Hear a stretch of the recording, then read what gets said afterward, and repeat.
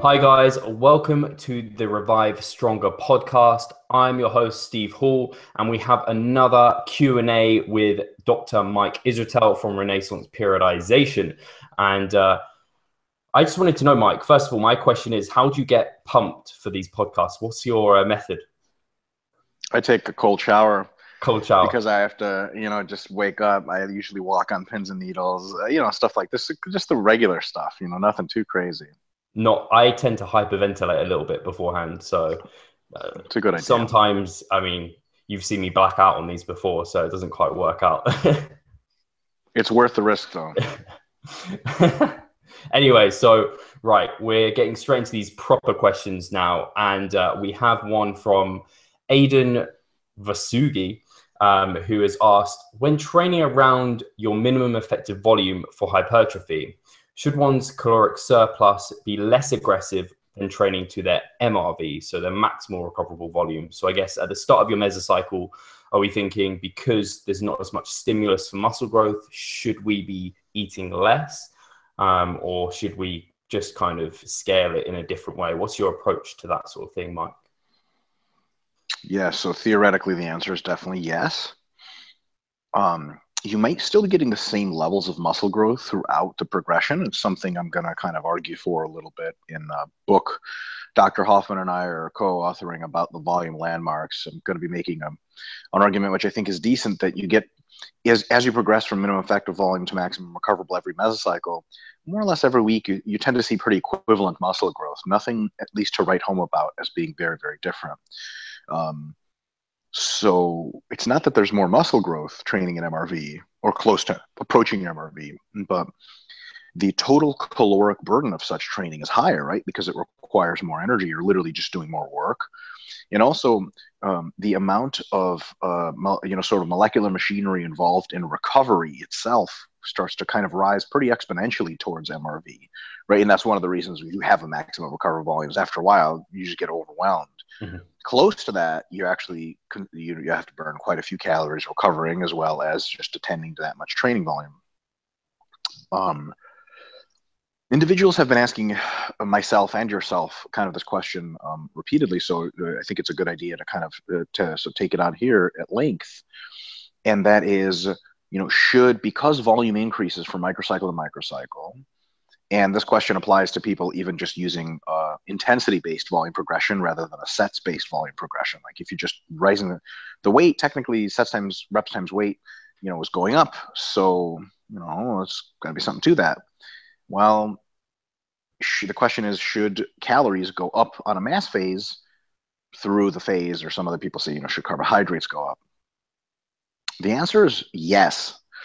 But if we see like the whole answer from here to here, as the reason calories should go up, the part about you doing more volume each cycle is like some part of that down here. And there's other parts that we have to mention. So for example, how fast is your metabolism increasing? Because in a mass phase, every week you eat at a hypercaloric diet, your metabolism tends to go up in speed, especially for a while. And kind of the closer you get to your previously established limit of body weight, the more your metabolism tends to speed up even faster. Regaining lost weight is pretty easy. Going to a new high requires some really serious eating, because there's a set point or a settling point about metabolism, both up and down, right? So trying to get much heavier is actually, is going to basically cause more metabolic increase, etc. The other factor is that your body weight is going up this whole time. So when you say, well, metabolism increases because the body's kind of fighting the weight gain, but it also increases simply because there's more body to fight the weight gain, right? There's just more food coming in. And then you set all of those basically fundamental three factors: increasing volume, metabolic increases due to adaptation, and metabolic increases due to body size increase. And you factor them into the already very stochastic body weight fluctuations due to body water, now made more stochastic by the excessive large amount of carbohydrate, salt, and water that's being consumed, and the excessive amounts of those things being burned in high volume training, again, both ways going up and down really far. In addition to that, you have cheat meals more frequent en masse, which tend to, have even more salt and carbohydrates to bloat people up.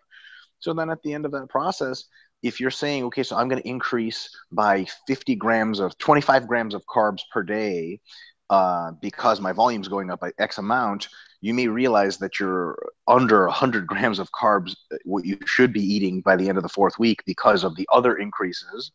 And you may be, because the increases weren't as big as you expected, because you were unable to estimate them in any real way, maybe you made a pretty big mistake. So I think the best way to go about massing is you're going to increase calories on the regular anyway.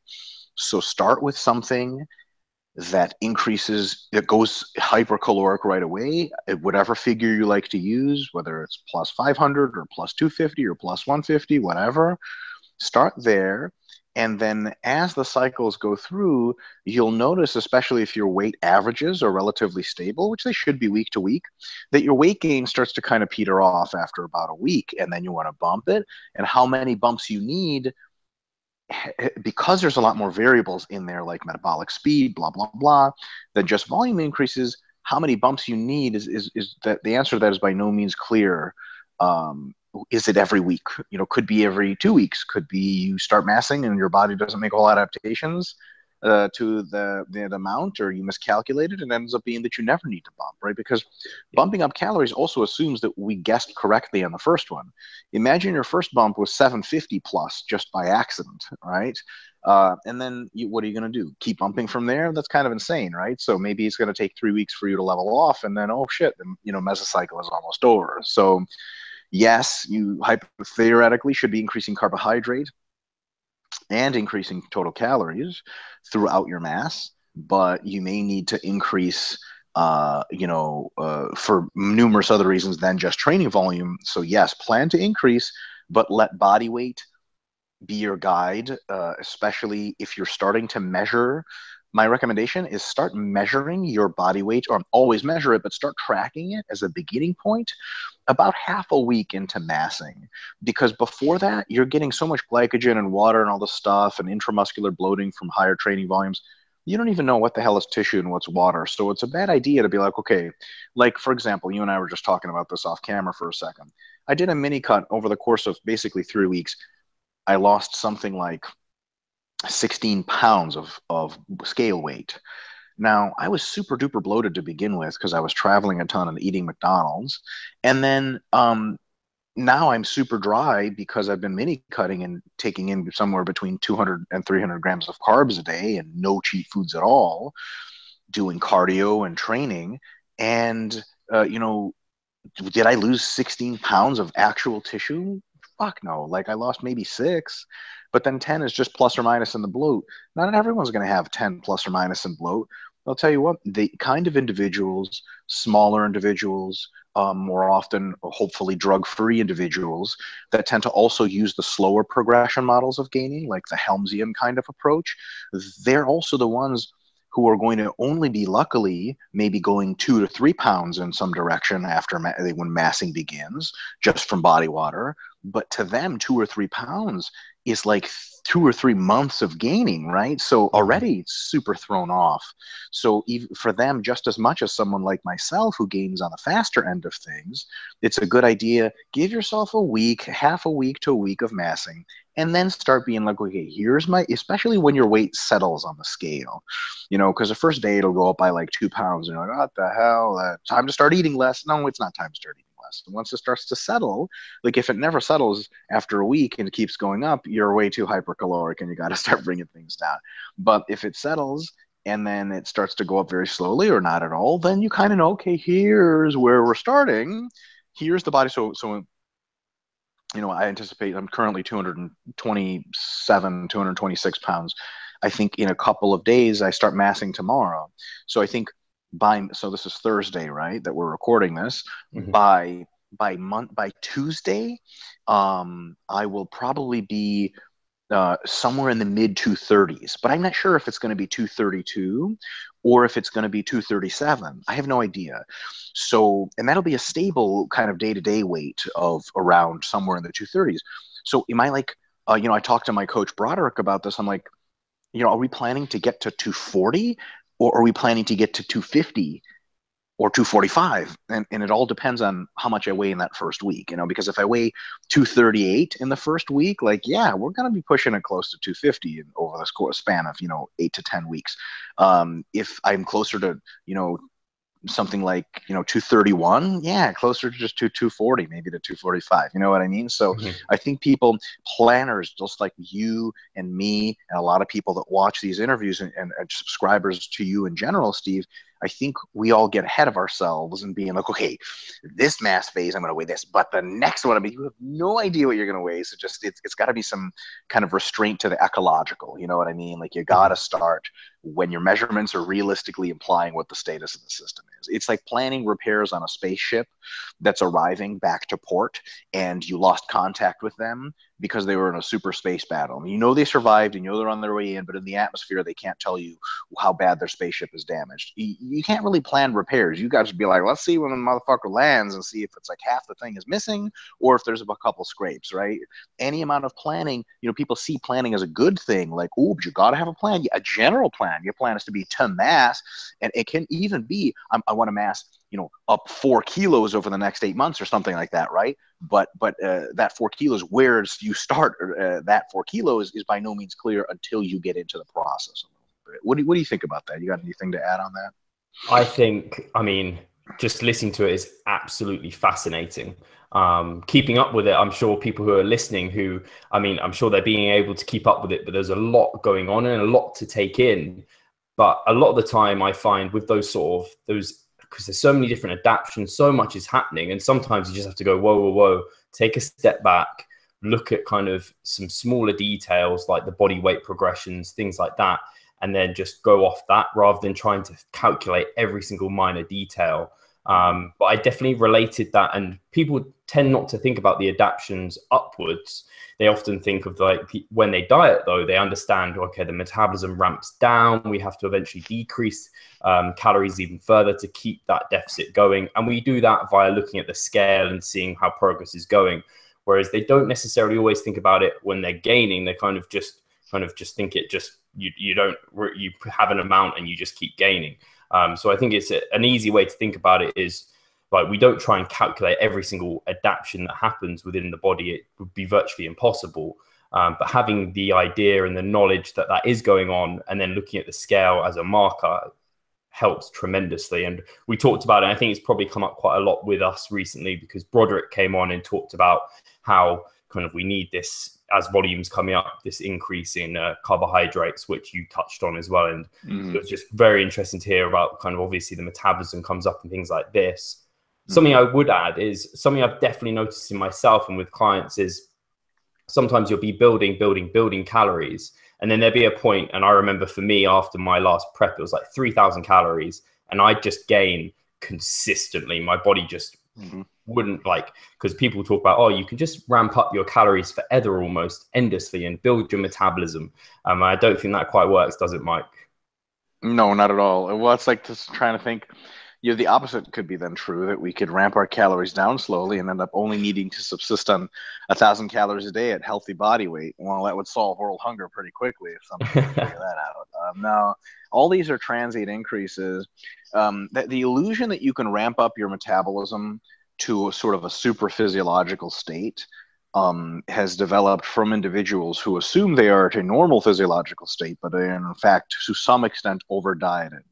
When those individuals start to ramp up their metabolism, a lot of that return or a lot of that increase is simply a return to normal states that they had long forgotten. And they say, oh my God, I can just keep doing this and keep not gaining weight, but eating more and more. And a lot of the times snacking reduces, extra little spoonfuls reduce because they're no longer diet fatigued. A lot of times they just do better they don't cheat as much, because there's no point in cheating if you're getting a lot of food in your diet anyway. And then at the end of it, on the net balance, it's one of those results that, if you actually held them in a sort of a calorimetry chamber, it didn't, after 6 months, after 3 months, they're up significantly in calories. Another 3 months after, they're probably insignificantly up. Another 3 months after, they're not up at all. So even though that entire time they're thinking, I'm eating so much more food, But because, a couple of cheat meals a week, you don't count that as your diet, but it sure as hell is as far as calories are Hmm. concerned. So you say, I can't believe I'm eating 150 grams of carbs per meal. Well, like, how many cheat meals a week are you having? Like, I'm not like, I don't know, cheat foods, I've had enough of it, like just once every other week. Well, when you first stopped your diet, you were having cheat meals every 3 days or every 2 days. And then certainly the net calories and just not as different as one would think. Hmm. I think also I'd like to add that with this approach in mind is kind of maybe being a little bit more proactive with your increases in calories, kind of with the diet as it's going along. And I found I've had it in the past where I haven't been proactive with it, and I've kind of been like, oh, if I'm stable this week, it's not such an issue. I might come up the week after, and then sometimes it will be stable for a few weeks. And I'll be like, oh, I'm sure I'm a calorie surplus. My training is going okay. I'm sure I'm gaining. And often it's led to me just basically maintaining and not seeing any real progression there. And sometimes I think kind of having this idea in mind where these progressive increases might be something that you kind of have foresight with can help actually just make sure you really do progress and the scale weight does come up. Because I find a lot of the time people are, they'd be a bit fat phobic with this sort of thing, and they try and almost they enjoy seeing that their weight's maintaining, and then they just end up actually for months almost not gaining, especially when they're only trying to gain, say, I mean, some of their Helms recommendations like a pound a month, which I know for advanced bodybuilders that might be something more realistic, but for a lot of people who maybe are a lot more novice than they realize, this ends up leading to them spinning their wheels because they're like, oh, like I could like a pound is really hard to track over even on a month if you're doing a lot of data collection. Yeah, I mean, I actually have, I have no idea how the pound a month thing works at all. I know plenty well how it works in theory, but I have no idea how it works in practice. That being said, I think the resultant muscle growth that you could be getting at the fastest rates is for sure limited by your physiology. But what you want to do is have a little bit of an insurance policy to make sure that you're at least at peak growth rates. So, two scenarios. One scenario is we stay on the lower side of calorie increases and maybe do kind of not a proactive approach like you're doing. And we end up gaining 75% of the muscle that we could have on a mass phase, but we stay fairly lean, which is good. The next approach is to go a little too proactive and gain 100% of the muscle we could have, but gain a little bit more fat, quite a bit more fat than we could have. And the question then is what to do about the fat. Well, it's been fairly well established that fat loss is easier than muscle gain in the sense that while muscle gain always comes with fat gain in anyone but some exceptional cases, fat loss almost never comes with muscle loss unless you really fuck it up or some exceptional cases. Another thing is that the rates are very different. Muscle gain is a slow process. And I think a lot of people mistake my advice for a pound a week weight gain as me thinking that's going to be all muscle. You'll be lucky if it's 25% muscle. But getting rid of the fat after is easy as fuck because you can lose 2 pounds of fat per week on a mini cut for 3 weeks. No problem. Almost everyone can do that. And you're down 6 pounds of fat and no muscle. And I think a combination of, so a gentleman named Jason Van Epps is evidence-based performance coaching has garnered a couple of studies, especially on obese individuals, very untrained individuals, people that don't even train with weights, okay, mind you, they are fairly aggressive dieting. Even they don't lose lean body mass exactly like you would expect. Greg Nuckols has shown pretty convincingly that because of myonuclear domain and a couple of other qualities of muscle to retain its sort of, I don't want to say memory because it's an overused bro term, but to retain sort of its plasticity to past states, that even if you lose some glycogen intramuscular water, even if you lose a little bit of contractile tissue, within like 4 days of going back to maintenance or mass, you get all of that back. Mm-hmm. So if you're erring on the side of always less, you have the benefit of being in a little bit of better shape all the time, fat wise. Okay. But if you err just a little bit on the side of more, I'm not talking about smash, an extra kilo per week of weight gain, but an extra half pound here and there. I mean, let's put it this way. If you're massing for 8 weeks and you gain an extra half pound of fat, pure fat, over those 8 weeks, how long do we have to return you back? Well, if that's a total of 4 pounds, that's 2 fucking weeks of mini cutting. That's nothing.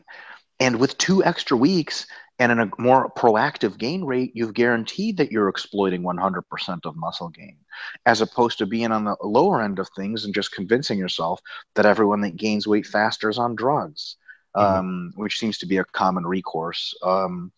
And that's just there's examples of people on drugs doing the same thing. They'll take drugs and they'll be like, the drugs are great, they're working, and they don't eat enough, and they're like, oh man, I'm so big, this is my biggest ever off season, but a lot of it is drug bloat.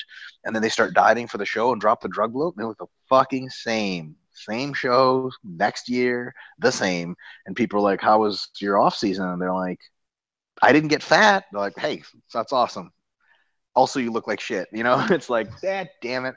Now obviously it's like, I don't want to be excoriated here for arguing for the middle ground. That's really all I'm arguing. We're not talking about like football camp off season gain 20 pounds in a month ridiculousness, for sure. And here's another thing.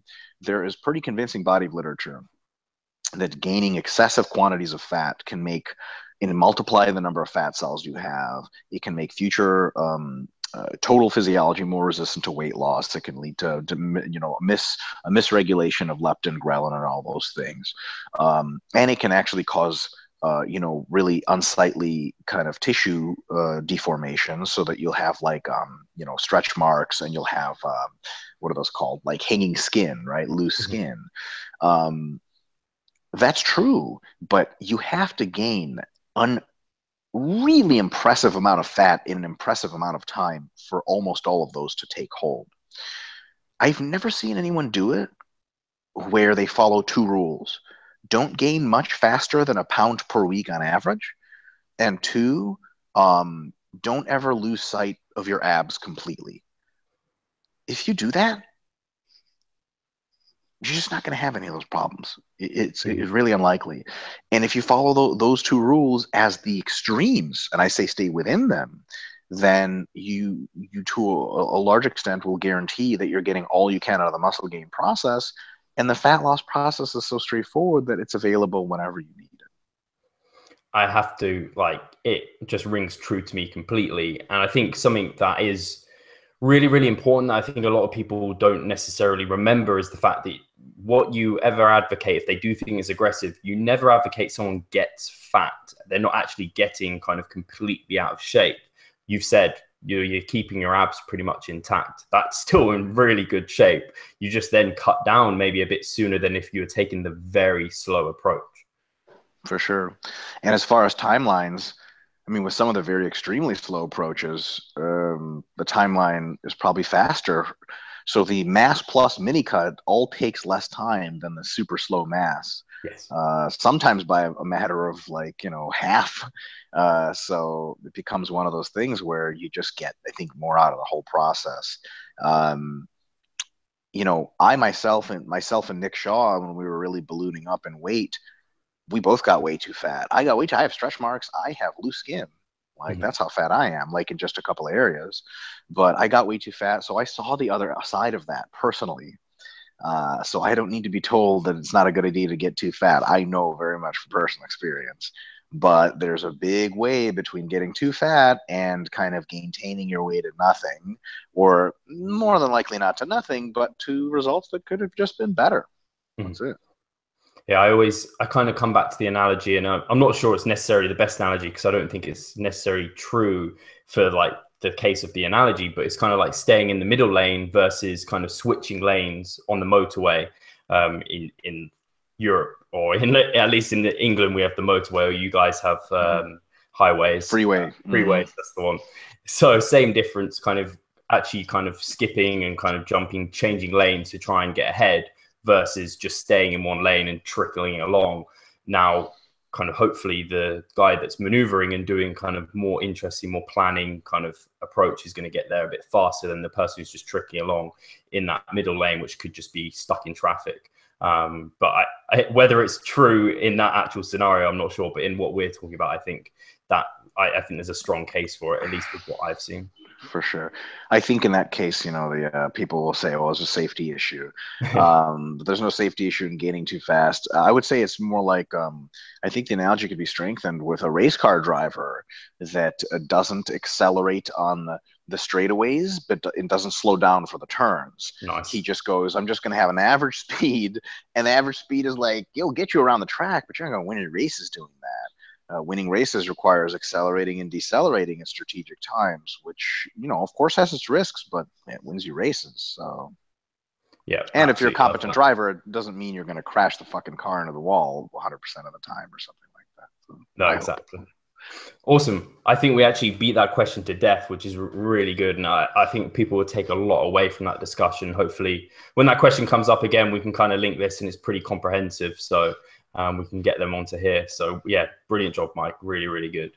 Likewise. So thank you. The next question is from Patrick Johnson, who I know because he asks questions all the time. Patrick Johnson, I think he's in for sure. Camo Army. I think it's military guy. Absolutely. Yep.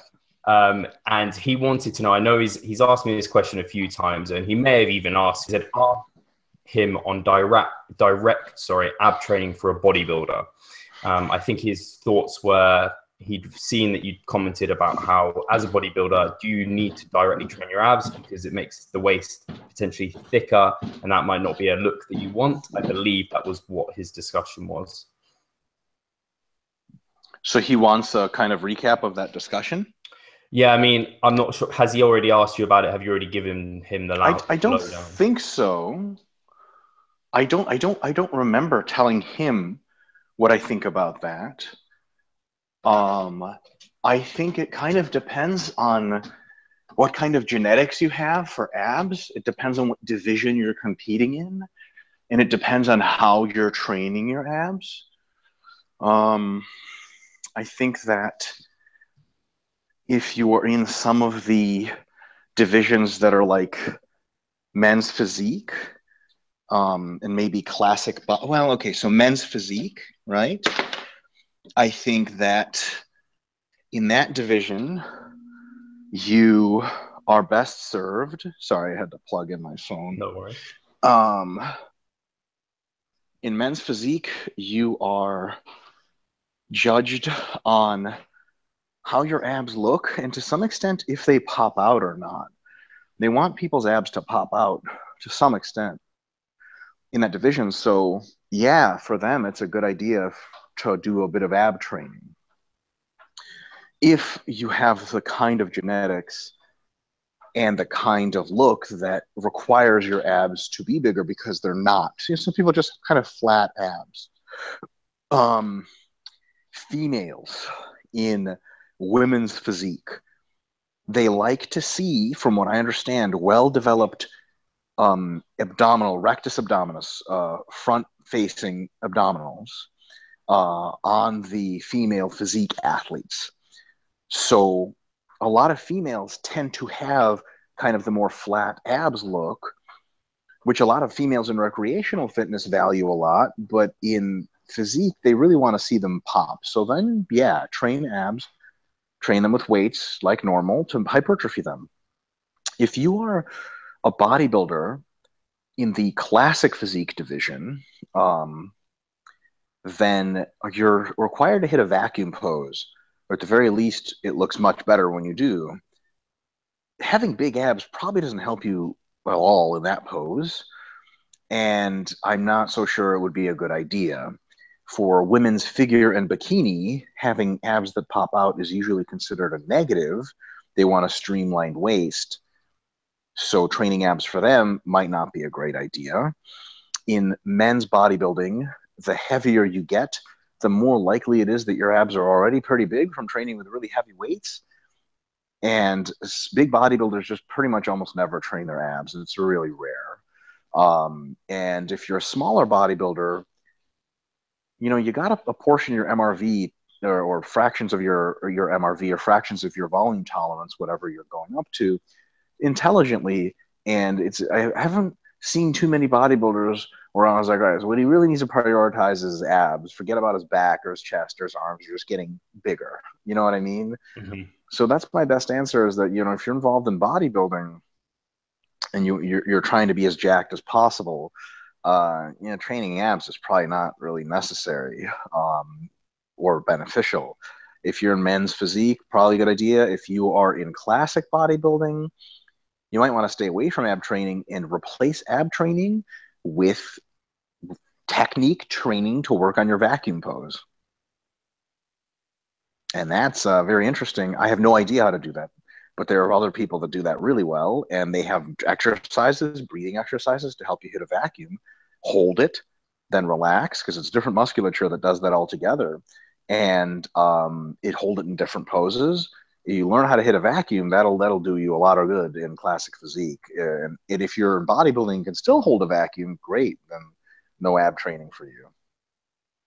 That's So, really interesting. what do you No, say? I think a lot of the time I kind of programmed ab training because some of my clients wanted it in the past. And then you'd have people, you'd program it and they'd just be like, by the way, Steve, I've just not done abs. Like, if there's anything you don't have time for, it's the thing that goes first. And if you do have time, like a lot of the time, maybe you do have more you could put onto your arms or onto your delts that is probably better served, or you'd at least appreciate more than, and it's more fun than training your abs. Ab training generally is not much fun.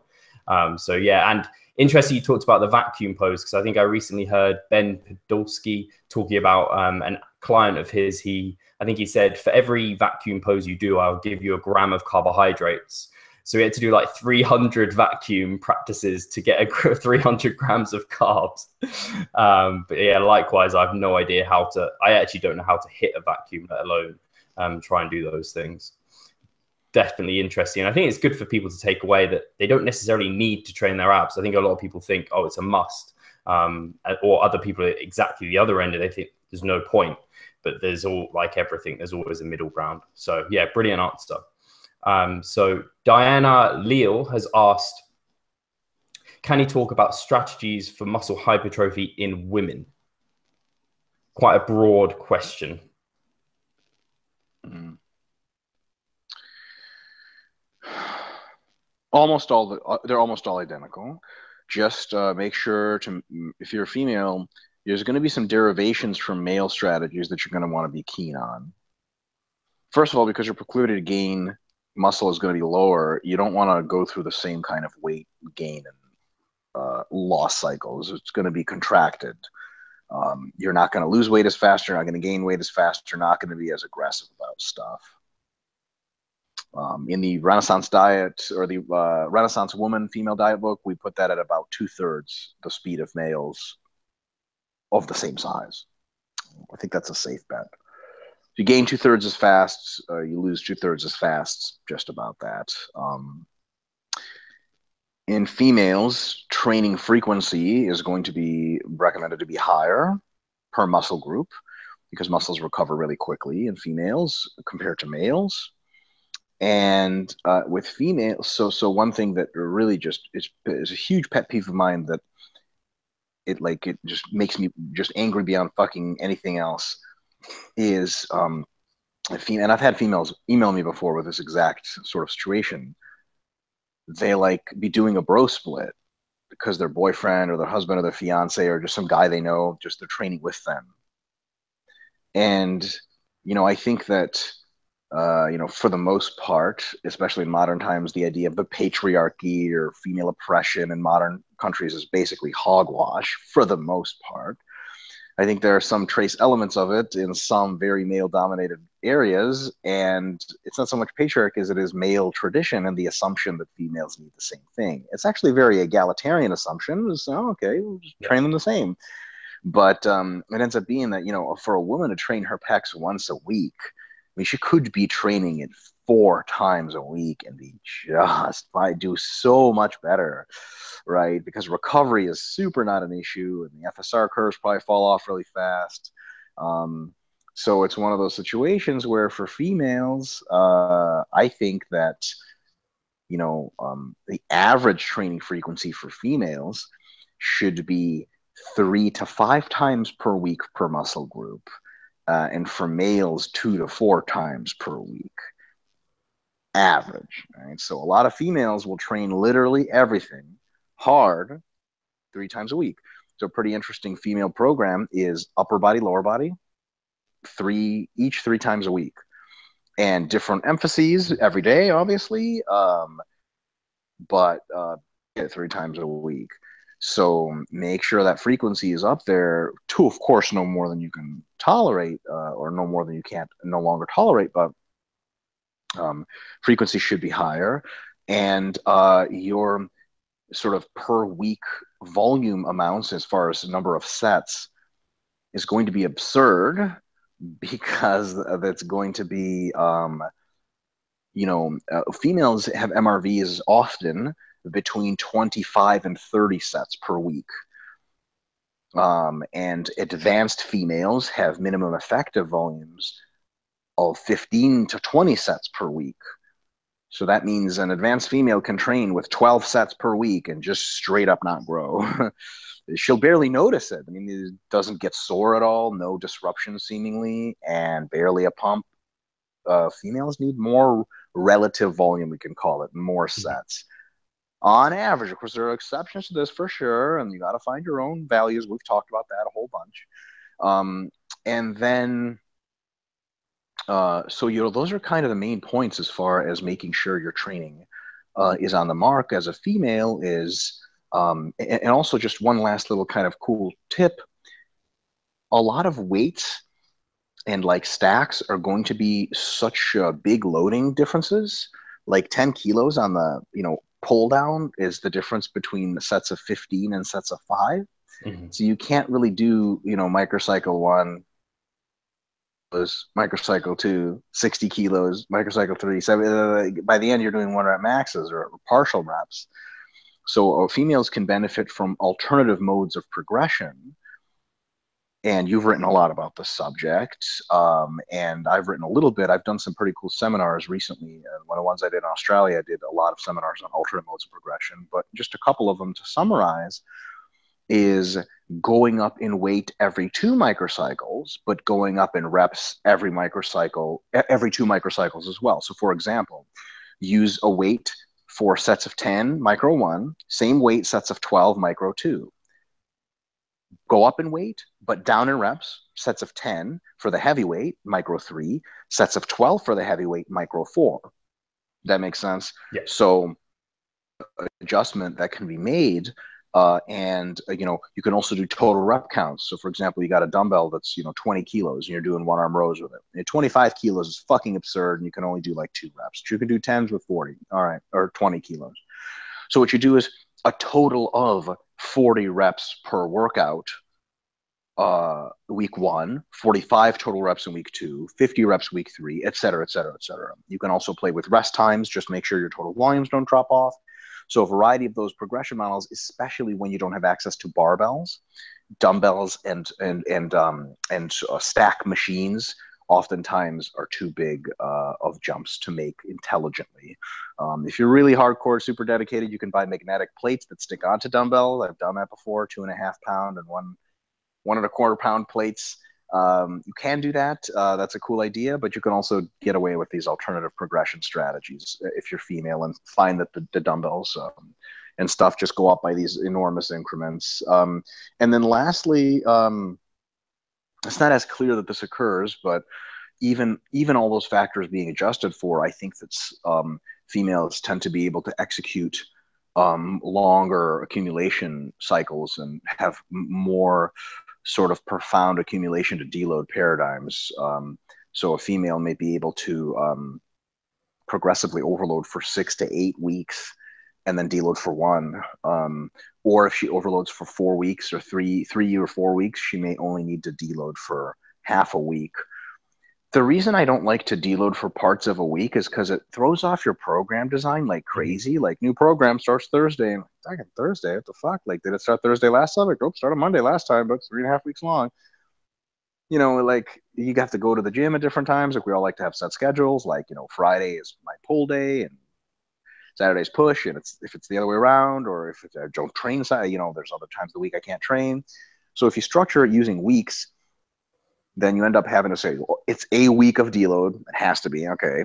And then that means that the accumulation phase length can change to accommodate. So if you know you have a week to deload, and you know that you can accumulate fatigue for quite a long time until it becomes deleterious because you drop it so quickly, even at overloading volumes and intensities, then maybe you can run a 6-to-1 paradigm. And just because your boyfriend deloads every 3 weeks doesn't mean you should be. It's a modern world. Females need to attend to their own needs. Um, Advise females not to look into too much is the intricacies of their cycles, of their menstrual cycles, and planning training around that. I found that the theoretical basis is relatively sound. In practice, you almost never notice the difference. Of who Yeah. fuck knows? Like, um, thing is especially if you're bodybuilding, you get lean enough, your menses go away anyway, so that becomes a non-issue towards the end of contest prep. So I think people tend to overvalue the menstrual differences there and say, okay, it's the week of my period, I got to really take it easy. It's like you don't have to really take it easy, and I think autoregulation takes care of most of that anyway. Like Yeah. what is to from fail is going to be a little harder on some weeks than others, and that's takes care of itself. So I think that this idea of planning like crazy around menstrual cycles is sort of overvaluing the differences between males and females. No, I think Do you have that was. anything to add to that? Did I miss anything? I don't think so. I think that was brilliant. You covered training and nutrition. I think really, if from what I was summarizing from that was nutrition is basically be less aggressive, and with the training aspect, you can be more aggressive. But if you start with the Yep, principles in mind and you have auto regulation in place, you think about your SRA curves, your individual SRA curves, and your maximal recoverable volume and progressions, then it'll sort it all itself out as long as you kind of do actually individualize it to yourself. And I thought I'd just add a absolutely. tidbit in that you talked about kind of the menses and the cycle, and kind of I've thought about it, especially with my powerlifters. I'm like, sometimes they're kind of coming to the end of even maybe going to a powerlifting meet. I've had them and they should be on their period and stuff like that. And in reality, it's actually never had an impact. And if anything, it's just more mental than anything else. And it's stressed them out thinking that it could have an impact. And when we've just not focused on it, and I've been like, right, we've just gone through like 2 mesocycles. I haven't asked you about your period at all. Did you notice anything? Because during the weeks of training, everything went smoothly. From my perspective, I didn't want to ask you because it could potentially make you think about things. They haven't noticed. So it might just be the small number of women that we both work with. But for the most part, I've not seen a problem with that. For sure. Cool. I think we've got time for one more question, unless it's a really short question. So we'll go for it. And it's Lucas Rakowski has asked a question about supplements and, to be more specific, nutrient repartitioning agents. What are your thoughts on these, Mike? And if you think they are effective, which one should you add to your supplement regime? What the fuck is a nutrient repartitioning agent? I, I was hoping you would know, Mike, but the fact you don't I'm says a kind of lot. joking. I sort of know. Oh, I'm sort of a quarter joking, 75% serious. So there's a bunch of these things that are called, so nutrient repartitioning is the idea that you normally get a certain amount of food that goes to a variety of physiological endpoints.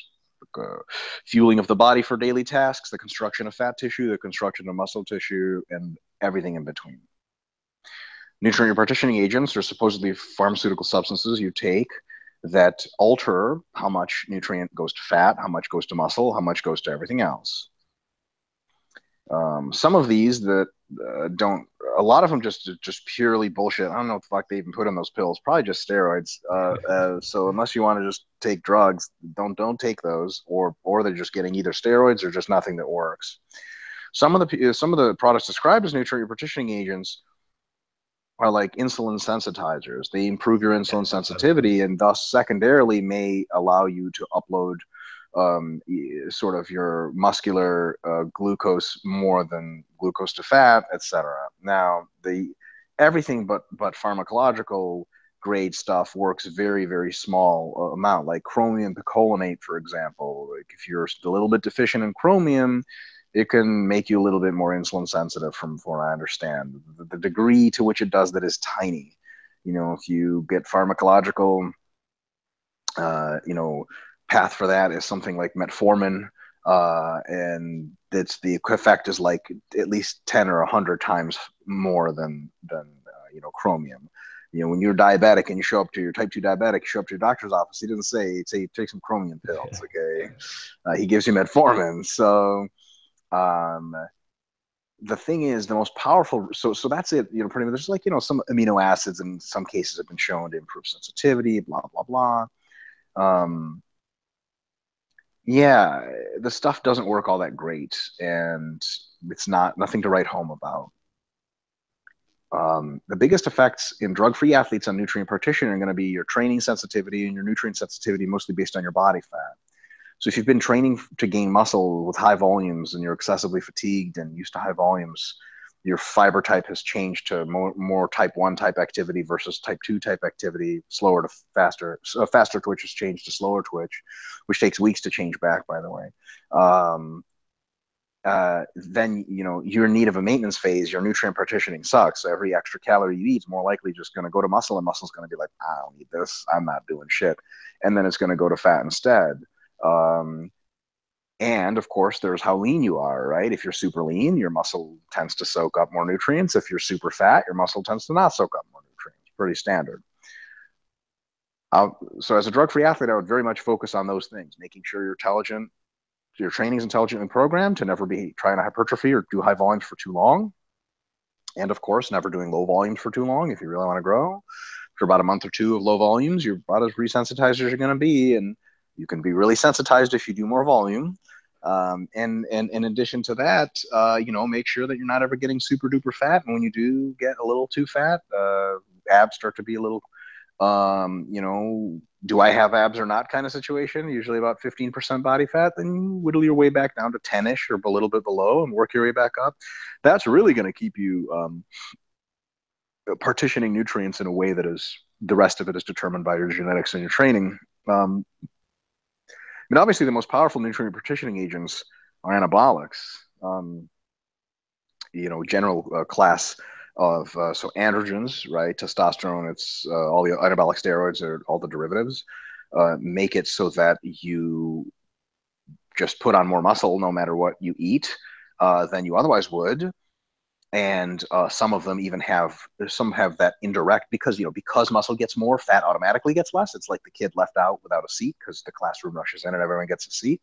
But there's also some anabolics have pretty distinctly demonstrated literal anti-fat properties, like directly suppressing fat anabolism or directly promoting fat burning.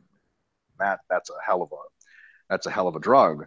Trenbolone acetate comes to mind as one of those, or trenbolone and its class of esters. You know, it's probably going to kill you in 5 years, but hey, you'll be super lean before then, and jacked. It's great. Yeah. And then the other class that comes to mind pretty instantly is growth hormone. So growth hormone or its various peptide derivatives have a profound anti-lipogenic property. You eat a shitload of food, growth hormone just doesn't really let you get fat like you used to before you started taking it. And it burns fat like a motherfucker too when you're dieting, but when you're massing, it just doesn't let you get as fat, so you can keep massing for longer and or more aggressively, and still continue to gain muscle. Insulin, which a lot of bodybuilders take to get enormously huge, isn't actually a repartitioning agent because it just shits into everything, right? It makes you fatter and more muscular. But if you take insulin with an anabolic and a growth hormone or a derivative, you end up having this effect where not only does the anabolic just make everything go to more muscle, but growth hormone prevents you from getting very fat, and then insulin just multiplies that process for you as the rate at which it's happening. That's a fucking nutrient repartitioning combo. Shit is not sold in stores, okay? Unless you live in like a, hey, to be completely honest, we keep saying that's illegal. It's only illegal in some places. In the United Kingdom, a lot of that shit is actually completely legal for personal use, from what I understand, which is completely insane. In like, I don't know, countries like Cyprus or something like that, you can just go to a pharmacy and buy the shit. Thailand and shit. I'm living in the wrong fucking place, but I'm just kidding. But I just go in and start eating random drugs, right? But it's one of the situations where people, so some of the nerdier of us have seen, the mention of nutrient partitioning primarily in anabolic research. So, for example, one place where you'll see that term is in feed studies on cattle. Like they'll give cattle trenbolone, and the cattle eat the same amount of food, but more of it goes to making meat and less goes to making fat. So you have nutrient repartitioning. Phenomenal. So they give cattle tren, and then they come nice and meaty. And we take that, and it sounds very sciencey. And then supplement company executives, unfortunately, some of the less, I don't know, less ethical ones, maybe less truthful ones, will say new nutrient repartitioning agent, beta alanine XZ3, and you're like, oh, that sounds really fancy, nutrient repartitioning. Like, yeah, that shit doesn't really do much, man, unless you're on there's either pharma or shit that's actually pharma and you just don't know about it. So if you're in a tested, to put this this way, if you're a drug tested bodybuilder or power lifter, don't you dare take anything that's called a nutrient partitioning agent, because you'll either be cheating on purpose at that point or by accident at that point. um, it's funny. A lot of pro hormones and everything, and this is just a good public service announcement anyway. Um, every pro hormone, almost every pro hormone that actually works, is just, and it's oral. It's oral steroids. That's all it is. There's no such thing as pro hormones. It just doesn't make any sense chemically. And then the ones that don't work are just a fucking waste of your money because there's nothing in there, right? So people say like, "Ooh, I don't know about steroids, but I took like a pro hormone and I get fucking jacked." And I'm like, "Are your nipples sore?" And they're like, "Yeah." I'm like, "What do you think that is?" And they're like, "Well, I don't know. It's like whatever 1AD3. No, it's fucking it's D dianabol. You can stop right there." So you got to be really careful about supplements that have these sort of nebulous descriptions and exotic properties, unless it's one of the ones we know, like creatine, beta alanine. Like if it's all these weird supplements, there's weird names or these crazy trippy effects. There's a good chance there's drugs in there. And I'll tell you what, for those individuals listening and living in countries in which drugs are legal and okay to use, and you're not cheating by using them in a drug test of federation, just use real drugs. You fucking buy a fucking pill. You don't even know what it's in there. They have to lie to you twice, lie about there not being drugs, and then you can't even trust them on what's in there. Just get the real thing. So, you know what I mean? It's one of those situations where anytime people ask me about these exotic super supplements, here's another problem. I might as well hit this since I have a little bit of time. If that's okay with you, Steve, can I get this one out of the way as well? So, selective androgen receptor modulators, SARMs. They actually did a really good study recently where they tested a shitload of different SARMs from a crap load of different companies. SARMs, right? And so what SARMs are supposed to do is they're kind of supposed to be almost super steroids. So basically in the 1960s to 1970s is where steroid manufacture and invention peaked. And what they were doing for a long time was they were trying to, so the testosterone molecule itself has anabolic effects. It grows muscle, which is what we want. And then it has a bunch of androgenic effects, some of which are cool, like it pisses you off so you can be better at strength athletics, or it heals your nervous system faster. But others, like it raises blood pressure, it fucks your mood up, it gives you all these side effects. Fuck that. Nobody wants that. So they were developing for a long time anabolics that had higher ratios of activity on the muscle growth side and just lower activities for everything else. One of the sort of tip of the spear for that generation of drugs is methanolone, which is primobolan. And primobolan is just it's not very strong by itself, but if you take enough of it, it just does a lot of muscle growth and just not a whole lot of anything else. It's funny enough, a lot of bros don't take it because they're like, I didn't feel shit. You're not supposed to feel shit, motherfucker. You can't feel your muscle growing. They're like, I don't know, it didn't piss me off. Like, isn't that good? They're like, no, man, I need something that works. All right, never mind, you're an idiot. So that kind of research kind of came to a halt because of the anti-drug sort of hysteria that built in especially in the 80s, and a lot of companies just like discontinue their, because nobody's buying these anabolics. Like, doctors won't prescribe to anemia patients at hospitals anymore like they used to because of, don't give me steroids, and the doctors are like, they last time they heard about steroids in med school, they're like, those, they kill people, right? And so they kind of stop. In the 90s, in early 2000s, another line of research developed for a different class of compounds that does very much the same thing. So selective androgen receptor modulators, they were supposed to essentially affect, so the androgen receptors, a lot of the way, not the only way, but it's a lot of the way in which anabolics have their effects. It's a receptor that's found internally in the cell. The molecules clip onto it, and then that receptor ends up communicating to the nucleus in some way, and the nucleus makes more muscle protein or helps you build, et cetera, et cetera. So, there's androgen receptors in pretty much every tissue, like your testes, which makes your various parts of your brain that regulate how much testosterone you produce, and your skin, which gives you pimples from too much drug use and all this other crap. So what they did with selective androgen receptor modulators is they basically engineered chemical compounds that pretty much bonded like 100 times more to muscle androgen receptors than they did to anything else, which is like one hell of a fucking discovery. And the laboratory research on them was like super impressive. And it is super impressive. Like their anabolic androgenic ratio is unreal. They had names for a while that weren't even commercial names, and nobody named them. They were just like, it was like LHZ 5710 or some shit like that. So supplement companies caught onto the shit, and your local neighborhood drug dealer caught onto the shit too, and they started selling SARMs. So recently they did a study where they collected a bunch of these things and they tested them. I think one product out of like 15 or 20 had SARMs in it. Wow. All the other products, like half of them had just like dianabol or methyl testosterone, just steroids, which have fucked up side effects. It's like the most fucked up ones you can take, right? It's not even like exotic steroids, not even Anavar or something that is the worst ones. And you're like, what the fuck? As I've actually had people, I've talked to people who were like, man, I ran SARMs and my liver values went to hell and I got really puffy and bloated. I'm like, those are not SARMs. And they're like, really? I'm like, absolutely not. Are you out of your mind? So basically when people say like, ooh, like, what do you think about SARMs? I don't think you can get SARMs is the answer, unless you have a connect at a research lab. And if you do, call me up. You know what I'm saying? I'm totally kidding. But it's, it's one of those things that's just not on the market. They're not really on the black market. They're not on the non-black market. It's just not a thing yet. So are they around? Yeah. But what are the chances that you're taking them, or the bottle from GNC that says SARM X actually has SARMs? Fucking minimal.